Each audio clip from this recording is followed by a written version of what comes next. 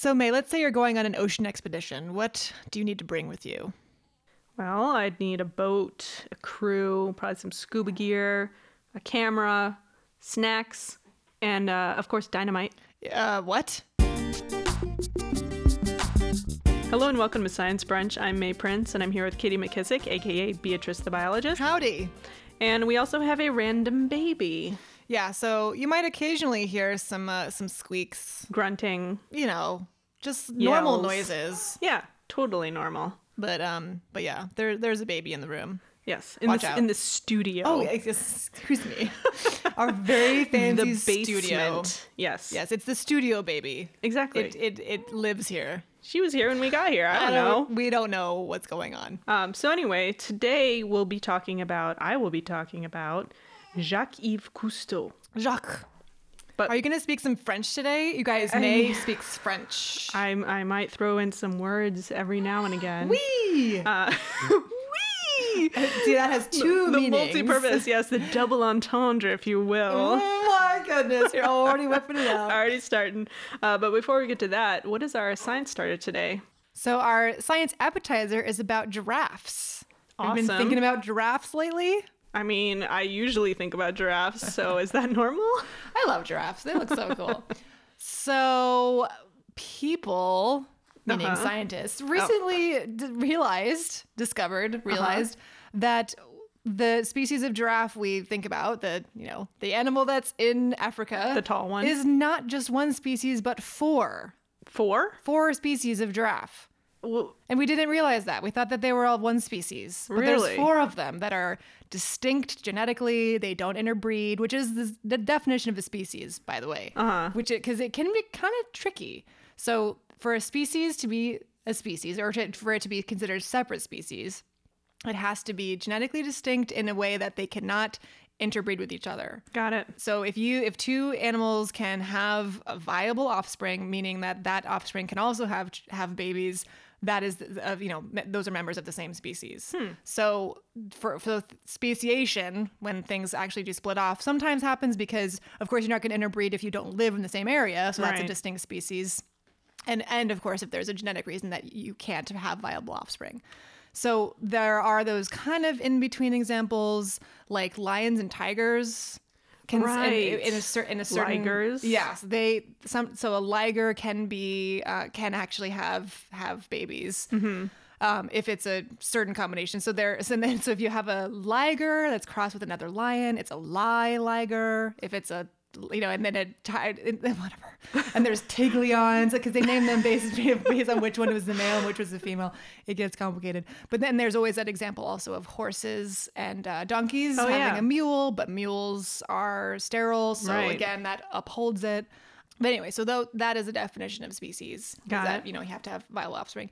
Anyway, so yeah, there are four species of giraffe, which is cool because it's like, oh, hey, hadn't really been looking that closely. There's more than one species or one kind. They're distinct. Yeah. But it's not so great news conservation-wise. Ooh. Because now, having them be distinct and having not so great numbers on them, like they're a little more endangered than we thought they were. So that gets tricky. Gotcha. But I just love these examples of there's always more to learn. So then dogs and wolves, can they interbreed? As far as I know. Okay. Because all dogs are a single species, but then there's different breeds, and all those breeds can kind of intermingle. Right. I guess a wolf, and because there are those stories about huskies and wolves, crosses. And I would assume that those babies can have babies too, but I'm not positive. I mean, in that case, it would just be sort of like a physical boundary. It's like, well, they don't hang out with each other, so I mean, normally. Well, and there's also those cases of grizzly bears and polar bears reproducing, because as the ice melts, grizzly bears can head further north. Right. And so they're like, territories are overlapping. Yeah. They're hanging out and making babies. Yeah. I know that one of the last times that someone found one, they immediately shot it. And we're like, oh, great. Well done. This is Teddy Roosevelt. Oh my gosh, this is the only one of its kind. I better kill it. Guys. Just to be safe. Can you not? Yeah. I don't understand this. Yes. Well, conservation, it's a thin line, as we will learn today. Yes, I know. So segue. It's a segue. Today I'm talking about Jacques-Yves Cousteau, he was a Frenchman. Wait, what's his middle name? It's like one of those hyphenated first names, Jacques-Yves. Oh, okay, gotcha. But we pretty much know him as Jacques Cousteau because Americans don't understand hyphenated first names. Oh, okay. Well, we have Anne-Marie, so it's right. So Carol Ann. That's from Poltergeist. There was no accent in Poltergeist. Yeah, sorry. I think we tend to mash the names together instead of including a hyphen, so maybe that's why we're confused by it. But anyway, that aside, Jacques. He sounds familiar, right? Oh, God, do you know who he is? Okay. So our generation, I think, grew up with him a lot just because that's when his television show was on. And it was on in the United States. I don't think I ever actually saw it. I was just aware of it existing. It's one of those things that was just in the background, but I can't visualize ever having watched it. Yeah. So he was on television. National Geographic funded a lot of his stuff. So he was like the Steve Irwin of the 70s? 80s? Yeah, and even before that, starting in the 50s. Oh, okay. So yeah, there you go. I didn't know this goes when he started. Way back. And I think in the United States, he was known as Captain Cousteau. And in France, he was Le Commandant Cousteau. Ooh. Yeah. So we'll jump right into it. So he was born June 11th, 1910 in France. And his father was an international lawyer. His mother was the daughter of a wealthy local wine merchant. And he grew up... He learned how to swim at age 4, That sounds early. Is that early? When do you learn to swim? I mean, I think it's around that age where you start getting accustomed to the water and everything. And he always had kind of a strong curiosity for mechanical objects, specifically like cameras. And so he was, always taking them apart, kind of thing that Grace Hopper did. Was like, oh, how does this thing work? And totally. Like wrecking it to figure out how it worked inside. I must destroy it to understand it. Exactly. And he ended up entering the French Naval Academy at age 20 in 1930. And he graduated and became a gunnery officer. And this was, before World War II. And he was actually training to become a pilot. But in 1933, he was in a very serious car accident, I think, which almost killed him. Oh, my. And as a result, he wasn't able to continue his pilot training. And part of his physical rehabilitation was actually swimming. So he spent more and more and more time in the water, like screwing around. And one of his friends gave him a pair of goggles during this time. Because before, he's just like swimming in the ocean, hanging out. And he gave him some goggles. And then he all of a sudden could see everything underneath the surface. And I was like, wow. Look at all this stuff. Cool. So cool. So that kind of was how his interest started culminating into what he would do in the future. So... he married a woman named Simone. He was in his mid-20s. She was 18. And they ended up having 2 sons. So he had a son named Jean-Michel and a son named Philippe. And thank you for doing the accent. You're welcome. And John Michael and Philip. For those of you who are not French. And apparently Simone was not to be messed with. Both sons were born on the family's kitchen table. So, nice. Just keeping it in-house. And they eventually joined him, actually his entire family joined him on his future expeditions. So his sons grew up basically on the sea with him. Nice. And their mother, Simone, was always along with for the ride as well. So they had an aquatic life, you could say. They did. But a lot of this is going to start sounding familiar if you've seen Wes Anderson's The Life Aquatic. I actually, I haven't rewatched it very recently, but watching a lot of the videos from Cousteau's expeditions, I was like, man, Wes Anderson really nailed this. There are so many similarities, both in storyline and the look. It's kind of hilarious. So if you watch, The Life Aquatic with Steve Zissou, then you're an expert already. You're an expert, but go and watch the videos that Cousteau has online because you'll get a huge kick out of it. So then, as in many of our stories, World War II comes along. Oh, that war. I know. And Cousteau's family actually has to flee because, Paris gets taken over by the Nazis. So they end up moving to a small town near the Swiss border. And they're just hanging out. And he joins the French resistance and starts spying on, troop movements and stuff in Italy and reporting back. And he actually received the Legion of Honor from France later for his espionage work. Nice. Yeah. And it's interesting. His son eventually also received the same award just this year, May 2016. What? Yeah. I mean, not for espionage. Sorry, but it's still, Yeah. that's wild though. Yeah. So they're a very distinguished family in France. So while he was hanging out and waiting for World War II to be over, when he wasn't spying on the Nazis, he was hanging out with his friend and trying to figure out how to build an underwater breathing device. So his wife actually introduced him to this engineer named Émile Gagnon, and they played around with a bunch of tubes and like this regulator that was developed for automobiles to try to because they'd already had a system that pushed air into, a device, but it wasn't regulated. So it just it ran out of air pretty quickly, and not just when you needed to breathe. Because, you're taking breaths. You don't just go and then never stop inhaling. And so you're not wasting a whole lot of the air. So they figured out how to adapt kind of the system from automobiles, which regulates the amount of fuel, only when you hit the accelerator or whatever, when you need it, to an air system. And that's how they came up with the self-contained underwater breathing apparatus, which we know as scuba. Or the aqualung. And they were the ones who invented it. I didn't know that he invented it. Yeah. Before that, did not have scuba. Wow. Yeah. Before then, it was just free diving. It was just free diving, and, they had those diving bell types of things. Right. But again, they would run out of air pretty quickly because they just weren't able to regulate the flow. Well, I've also heard if you mess up the pressure, you could get sucked up into the tube and it would squeeze your head really bad and you would die. Well, you die. Yeah, so they developed a safer method.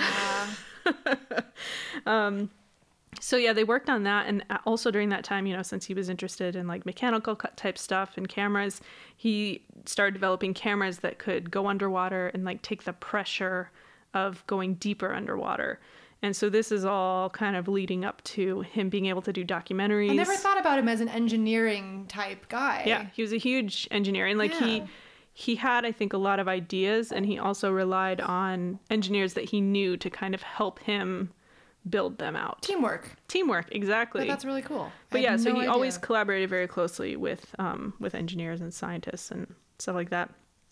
So it was during this time that he made 2 documentaries on underwater exploration using his, new camera.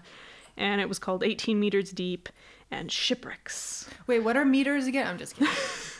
18 meters, it's shipwrecks. Yeah, so 18 meters, not bad. Yeah. That's pretty far down there. Yeah, it is. So after the war, he worked for the French Navy to clear underwater mines using the scuba gear because, he could get down there and stay down there for a while and, navigate much more easily than just free diving and much deeper. So he was clearing out mines, and in the meantime he continued doing his own underwater explorations and screwing around with camera equipment, all that stuff. And he had a team, and there was a naval officer and another diver, and they were called the Mousquetaires, which was a play on words for the Mousquetaires, which is the 3 Musketeers. Oh, that's cool. Yeah, so they were apparently always hanging out and doing diving experiments and trying to develop equipment for the sea and the lab and so how they would do it. The C3 Musketeers. The C3 Musketeers. The underwater. Yeah, it sounds better in French. but that was the Most general idea. Most things do, actually. This is true. And so, yeah, he started teaming up with expert divers and, academic scientists in the late 40s. And he went on an underwater expedition in the Mediterranean, and they were exploring a Roman shipwreck. So he started looking at not just natural types of things, but shipwrecks and, kind of archaeological finds underwater. And this was kind of the first time that this was kind of being mainstream science. And I think they couldn't do it during the war because of all the warring and the mines. So it made it possible. So underwater mines sound really scary. Yeah, they were pretty scary. There's currents and the water's. I mean, when you're a little bit lower, it's not like you're being pushed around too much. But I just. If you accidentally hit it, oh God, it sounds so terrifying. By the way, they still find World War II bombs and landmines in France to this day. Like, there is a team of ordnance disposal guys that travel around just in a loop, and they say, you know, if there's a farmer like plowing a field and they're like, oh, here's a bomb, like, all right, put a flag on it, we'll be there in 2 weeks, and they go around and like a detonate special trash pickup. Exactly. So it's just like part of life at this point. But in 1950, so he's 40 years old, he decides to buy an old British minesweeping ship that had been converted into a ferry and was running in Italy. And he bought that ship, the Calypso, and he modified it with all this oceanographic instruments for diving and scientific research, because his plan was to start going on, you know, bigger expeditions on his own. So to fund this whole boat buying thing, his wife actually sold her family jewels and fur coats to purchase fuel and the compass and like other equipment. And she apparently was like a very distinct presence on the ship and was kind of the ship's informal captain. And nice. She took care of the crew. She was the only woman on this crew and was known as the shepherdess, la bergère, because she took care of everyone. That's awesome. So in 1951, Cousteau took scientific leave from the Navy. I think, you know, he's still in the Navy. And they took the Calypso's first trip to the coast of Corsica, which is an island off the southern coast of France, like kind of between France and Italy. And it was kind of a test run. So the whole Cousteau family went. His sons were 12 and 10 years old, and they served as cabin boys. And it just was kind of like a test run for another trip several months later. It was the first real mission, and they headed to the Red Sea to study corals. So they went there. They took a lot of samples, like photographic documentation, and a lot of it was stuff that no one had ever seen before. And Cousteau's motto was, "We must go see for ourselves." So that was always his attitude, like, "Oh, we'll just take the boat and go down there and go under the water and take some pictures." Yeah. So he ended up teaming up right after that with a diver who ended up being his master diver for the rest of his time doing expeditions. The guy's name was Albert Falco, and at that point he was 25 years old, so younger than Cousteau. But they joined forces, and he was by his side for almost 40 years of underwater exploration. And he became more of the ship's master, like the crew's master, and kind of the technical expert on how to do things. And what he said was, you know, Cousteau needed him because he grew up on the beach in, I think, near Marseille, and he knew stuff kind of more instinctively than Cousteau did. And so Cousteau had to rely on him in a lot of situations to make sure that they were safe and, you know, they got the expeditions done. So after all of this, you know, Cousteau's been struggling to finance all of this on his own, you know, his own selling the family heirlooms to get things done. And so he's like, oh, what should I do to finance this? I'll start doing science communication, which we all know is a huge money-making business. But he writes a book called The Silent World, and it was later adapted into an award-winning film. That was his first film, first widely known film, and it actually won the Palme d'Or in 1956 in Cannes. So it wasn't bad. Damn. He didn't do very bad. And it's kind of started his whole signature look with the red cap and the blue shirt.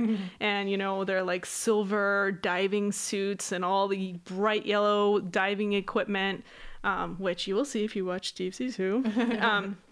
But if you watch that original documentary, you will be probably horrified by what is included in it. Because let's just say, you know, the standards of the day are not what they are now. So this was not so long ago, about 60 years ago.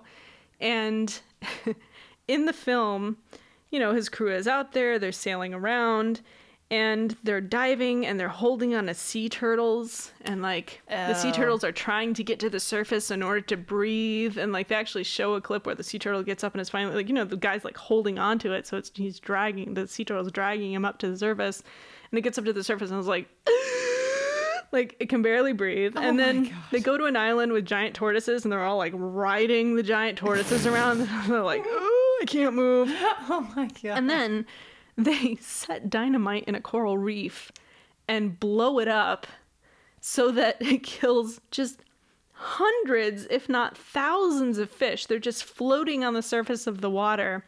And it's so they can collect samples like of what living things are in that area.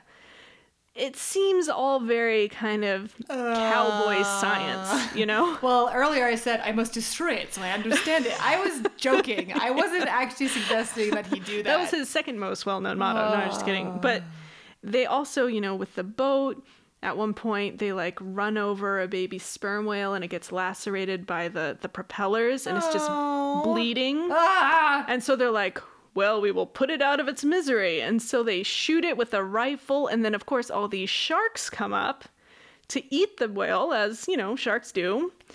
And then they start killing the sharks. And it's just like... oh, my God. There was this guy, he gave a critique in French, but it is absolutely hilarious. Like, it's just like, we revered this film and this man. And it turns out he's just out there, like, ticking fish off and, like...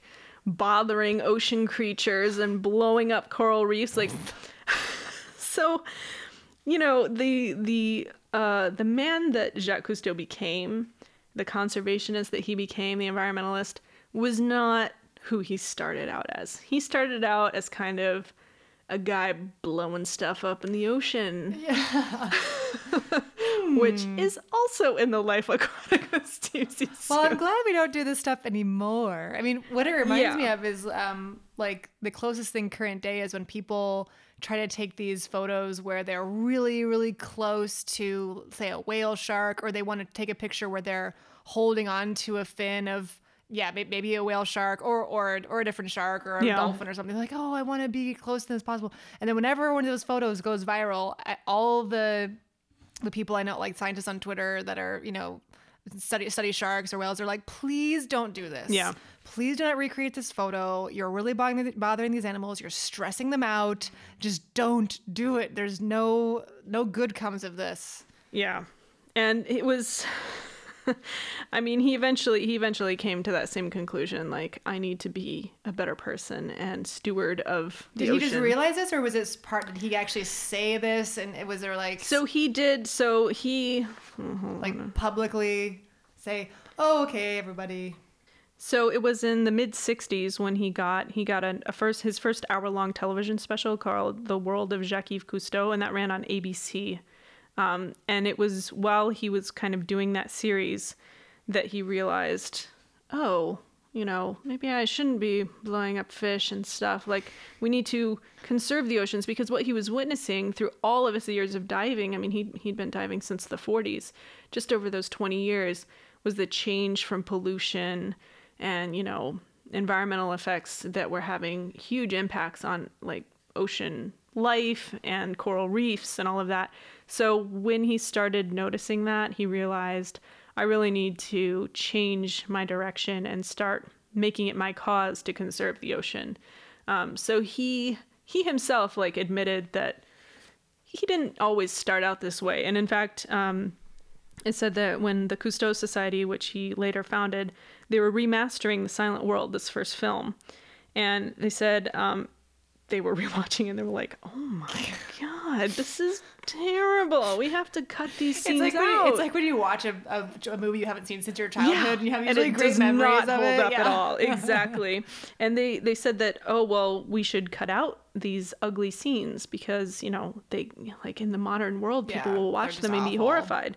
And Cousteau said, no, like, we have to leave them in because it will show how far we've come and how dreadful humans can be if we don't make a conscious effort to be better. So he recognized that was a fault. Cool of him. Yeah. And that he didn't want to cover it up and be like, oh, I never did that. Just like, let's just never speak of this again. Like, exactly. Yeah, like, no, air my mistakes so no one else makes them. Like, so now it's on the internet. Yeah. It really did. I mean, with the ocean, even more than on land, it really took us a long time. And there are people that still don't believe it, and cultures that still don't believe that the ocean is a finite resource. Yeah. Like this idea that the ocean is so big, just like the planet is so big. Like, oh, like climate change can't possibly happen. The planet's so big, like we can't affect it. Same thing with the ocean. People are just like, no, there's always gonna be more fish. There's always gonna be more of this or that. And we can't possibly affect such a giant system. So no, actually we can. And really what's interesting is that it's only been for the past 50 or so years that we've had kind of an eye toward under the ocean.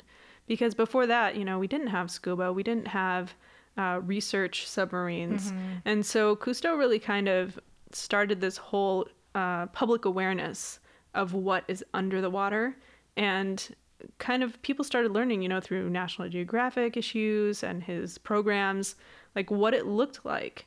Because before then, it's easy to say, oh yeah, there's just tons of fish in there, it's fine, everything's gonna heal itself, whatever. And even now we're still learning stuff about coral reefs that are being bleached and dying, and so our knowledge range is only about 50 years old. Yeah. And before then, you'd have to actually be on a boat below deck, be below water that had a window. Yeah. I remember Darwin looking at the window of the boat and be like, look at all that stuff. Yeah. It's there where no one can see it. Why is it there?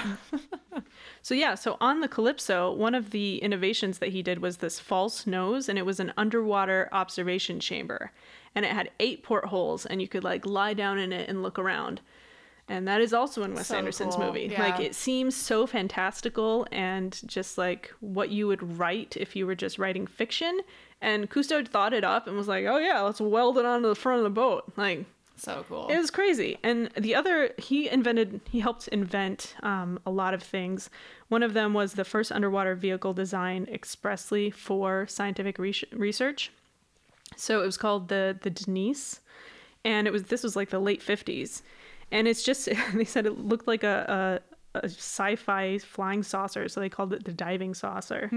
And it was just, a couple meters around, and it held 2 crew. It was a steel cabin, and they could go as far as 350 meters down for 4 or 5 hours. Oh, nice. So that was a huge advancement, because you didn't have to come up right away. You could take your time, go deeper. It takes time for your body to adjust to all the different levels. And so the longer that you could stay underwater, the deeper that you could go. Theoretically, at least. And they also eventually developed 2 smaller vehicles that had little arms that could grab each things and each other. If they were in distress, they could lift each other out of the water. And it had plexiglass windows where it was just a 1-person chamber, but they could look at each other and see each other and talk and signal. And those were called the Sea Fleas. So it's all this equipment that he kind of just dreamed up and then built. And a lot of this came from financing that he got from his TV specials. And also, apparently he was very charismatic. So he had a research committee that would try to raise funds for him. And he would come in with some crazy harebrained scheme, where he wanted to go or thing he wanted to build. And they were like, no, no, no. And then somehow, throughout the process, they were convinced because he was a great, fundraiser for himself. He was also becoming more and more of an environmental activist, so he organized a popular campaign against the French government plan to dump nuclear waste in the ocean. Ooh. It was in the Mediterranean, actually, in 1960, and he faced off with the French president, and they organized, I think, a sit-in on the rail tracks so that they couldn't get the waste to the ocean, and they eventually ended up abandoning that. And then the other thing he did, not just submersibles, but he started building basically sea labs. So he started it was called Conshelf. So it was level 1, and then they moved deeper with level 2 and even deeper with level 3.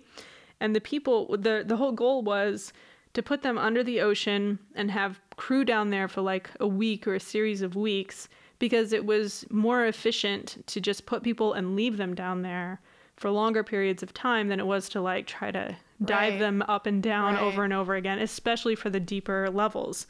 And so they were called oceanauts, astronauts. That's so cool. Yeah, we don't really do that anymore. Yeah, and he eventually it started with a 1-chamber thing, and then it turned into more of a sea village, and it just kept going deeper and deeper. And what they found was, people can live under the sea for long periods of time, but there's physical and psychological limitations, especially because they're deprived of sunlight while they're down there, because you don't have to go that deep before. It's cool they called them aquanauts because it sounds very similar to the issues of being an astronaut. Exactly. And actually they started using this type of system to train astronauts, because they're you're isolated, you're in this environment which is physically trying, and you're with the same guy for weeks. Yeah. It's like, oh, he's so annoying. He's so annoying, that guy. Get out of my space. A lot of this was cool. So his hour-long TV special started in 1966, and he kept writing books throughout the 70s. He kept doing films as well. And I think these were the films that I grew up watching, and like the ABC special as well. I remember seeing them in French, but they ran in the United States as well. Like his show ran on ABC. So if you grew up during the 70s and 80s, I think you would have seen it on television. And I think a lot of his expeditions were also featured in National Geographic. So if you had like a library of National Geographics growing up, you would have come across him. He's the guy in the red cap. So he founded this society called the Cousteau Society, and he did that to warn the world through science communications, like films, lectures, writings, that the ocean was fragile and had to actually be cared for. We couldn't just leave it to its own devices. We were having an effect on it, and we had put to nuclear waste there. We can't just dump. Yeah, exactly. Nuclear waste and all the other stuff in there. And the Cousteau Society was a U.S.-based not-for-profit. And then in 1981, he founded the Équipe Cousteau, which is Cousteau team in France. So it was two different societies, but basically the same mission. And that was all like public membership. So you could be a member of his team on land, I guess. You can't do it anymore? I think you still can. They're still around. Oh, okay, good. Yeah. And then tragedy struck. What? In June 1979. His son, Philippe, his eldest son at age 38, was killed in a seaplane crash. Ooh. And apparently he had been flying during a test flight. He was attempting to land, and they clipped like a sea bank, and he went under. Oof. And then Philippe had two children, daughter Alexandra and a son named Philippe as well. So they survived him, and they are actually still active in protecting the ocean and environmentalism. Awesome. Yeah. So a lot of the Cousteau family are still in that practice. I mean, his son, Jean-Michel, won the Legion of Honor from France for his work that he's continued since then. I wonder if Cousteau is a common name, because it'd be like, well, my name is Cousteau. Like, what else am I going to do? Yeah, like, now you're just like, it'll look weird if I'm an accountant. I have to be a diver. So around this time, like in 1980, Cousteau decided like he wanted to create a boat. He wanted to create another thing, a boat that was more energy efficient and had clean energy, and it was wind powered. Like a sailboat? Kind of. I think we already had those. Well, we had sailboats, and they weren't very efficient. So what he developed was a wind power system called the turbo sail.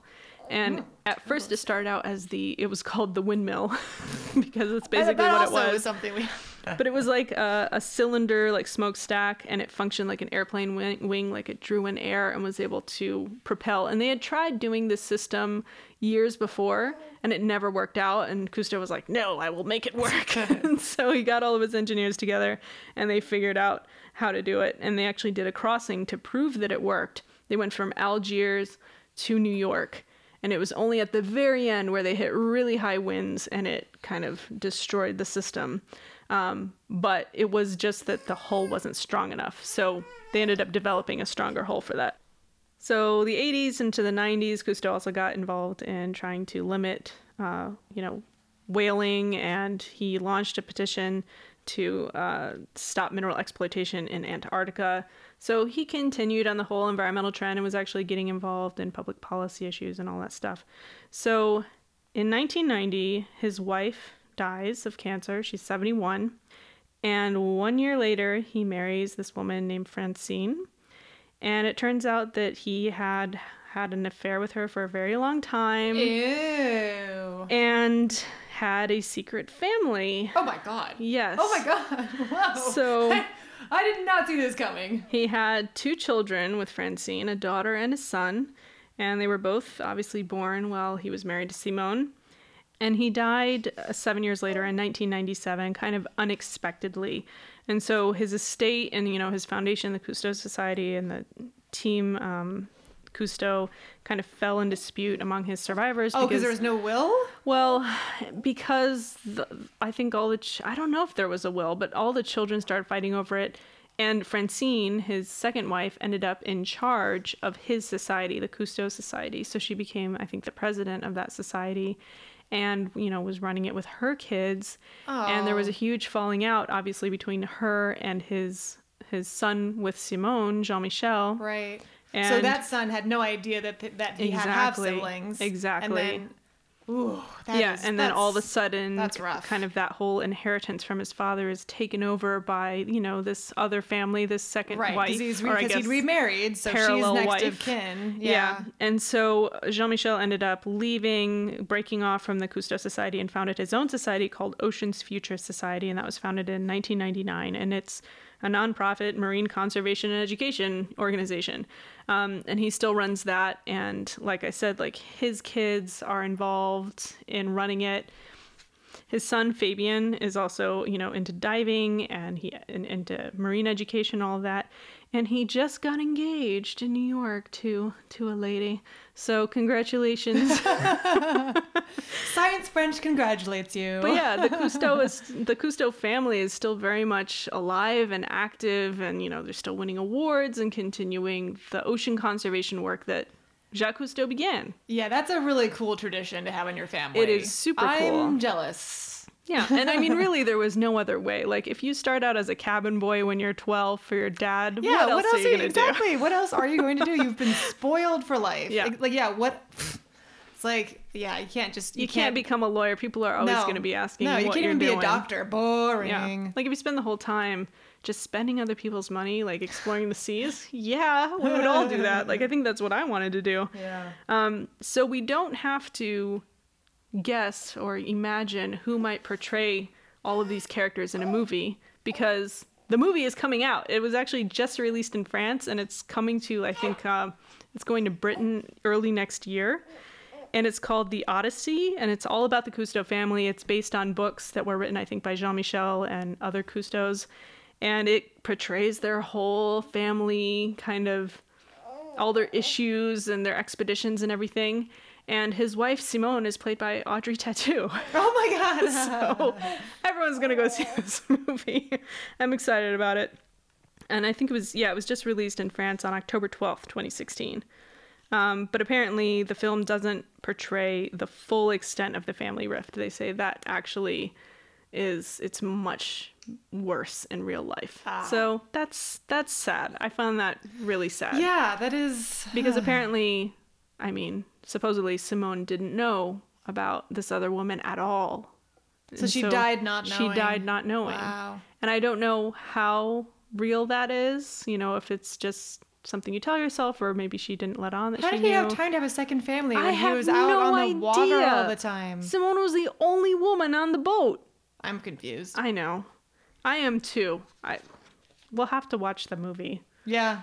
But I think he would be... What a sailor he was. Like, woman in every port and all that stuff.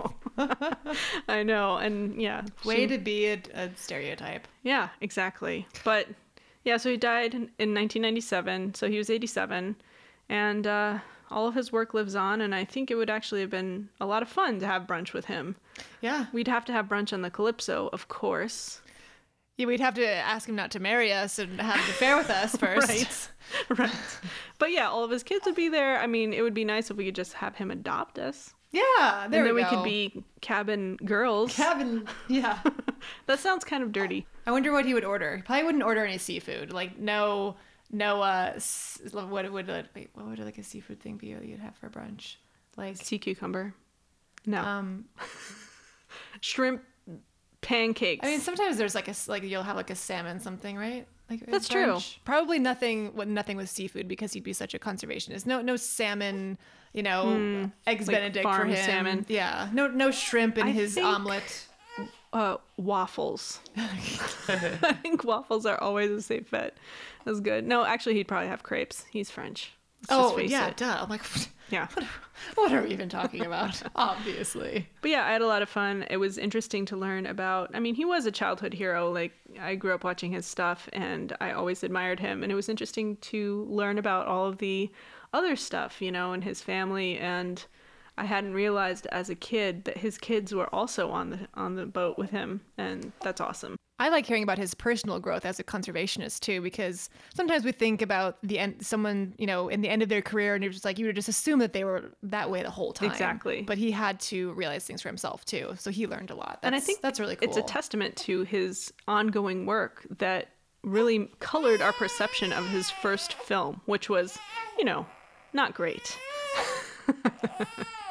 He's probably the first and most popular science communicator, too. Yeah, he was a huge science communicator. And I think the appeal was he was showing the public things that they had never seen before, that no one had ever seen before, because he was inventing the submersibles that scientists were using to collect, the means samples. To do it. Yeah, exactly. Yeah. So it was really interesting that the first person to develop these tools was also just broadcasting it to the world as it was going on.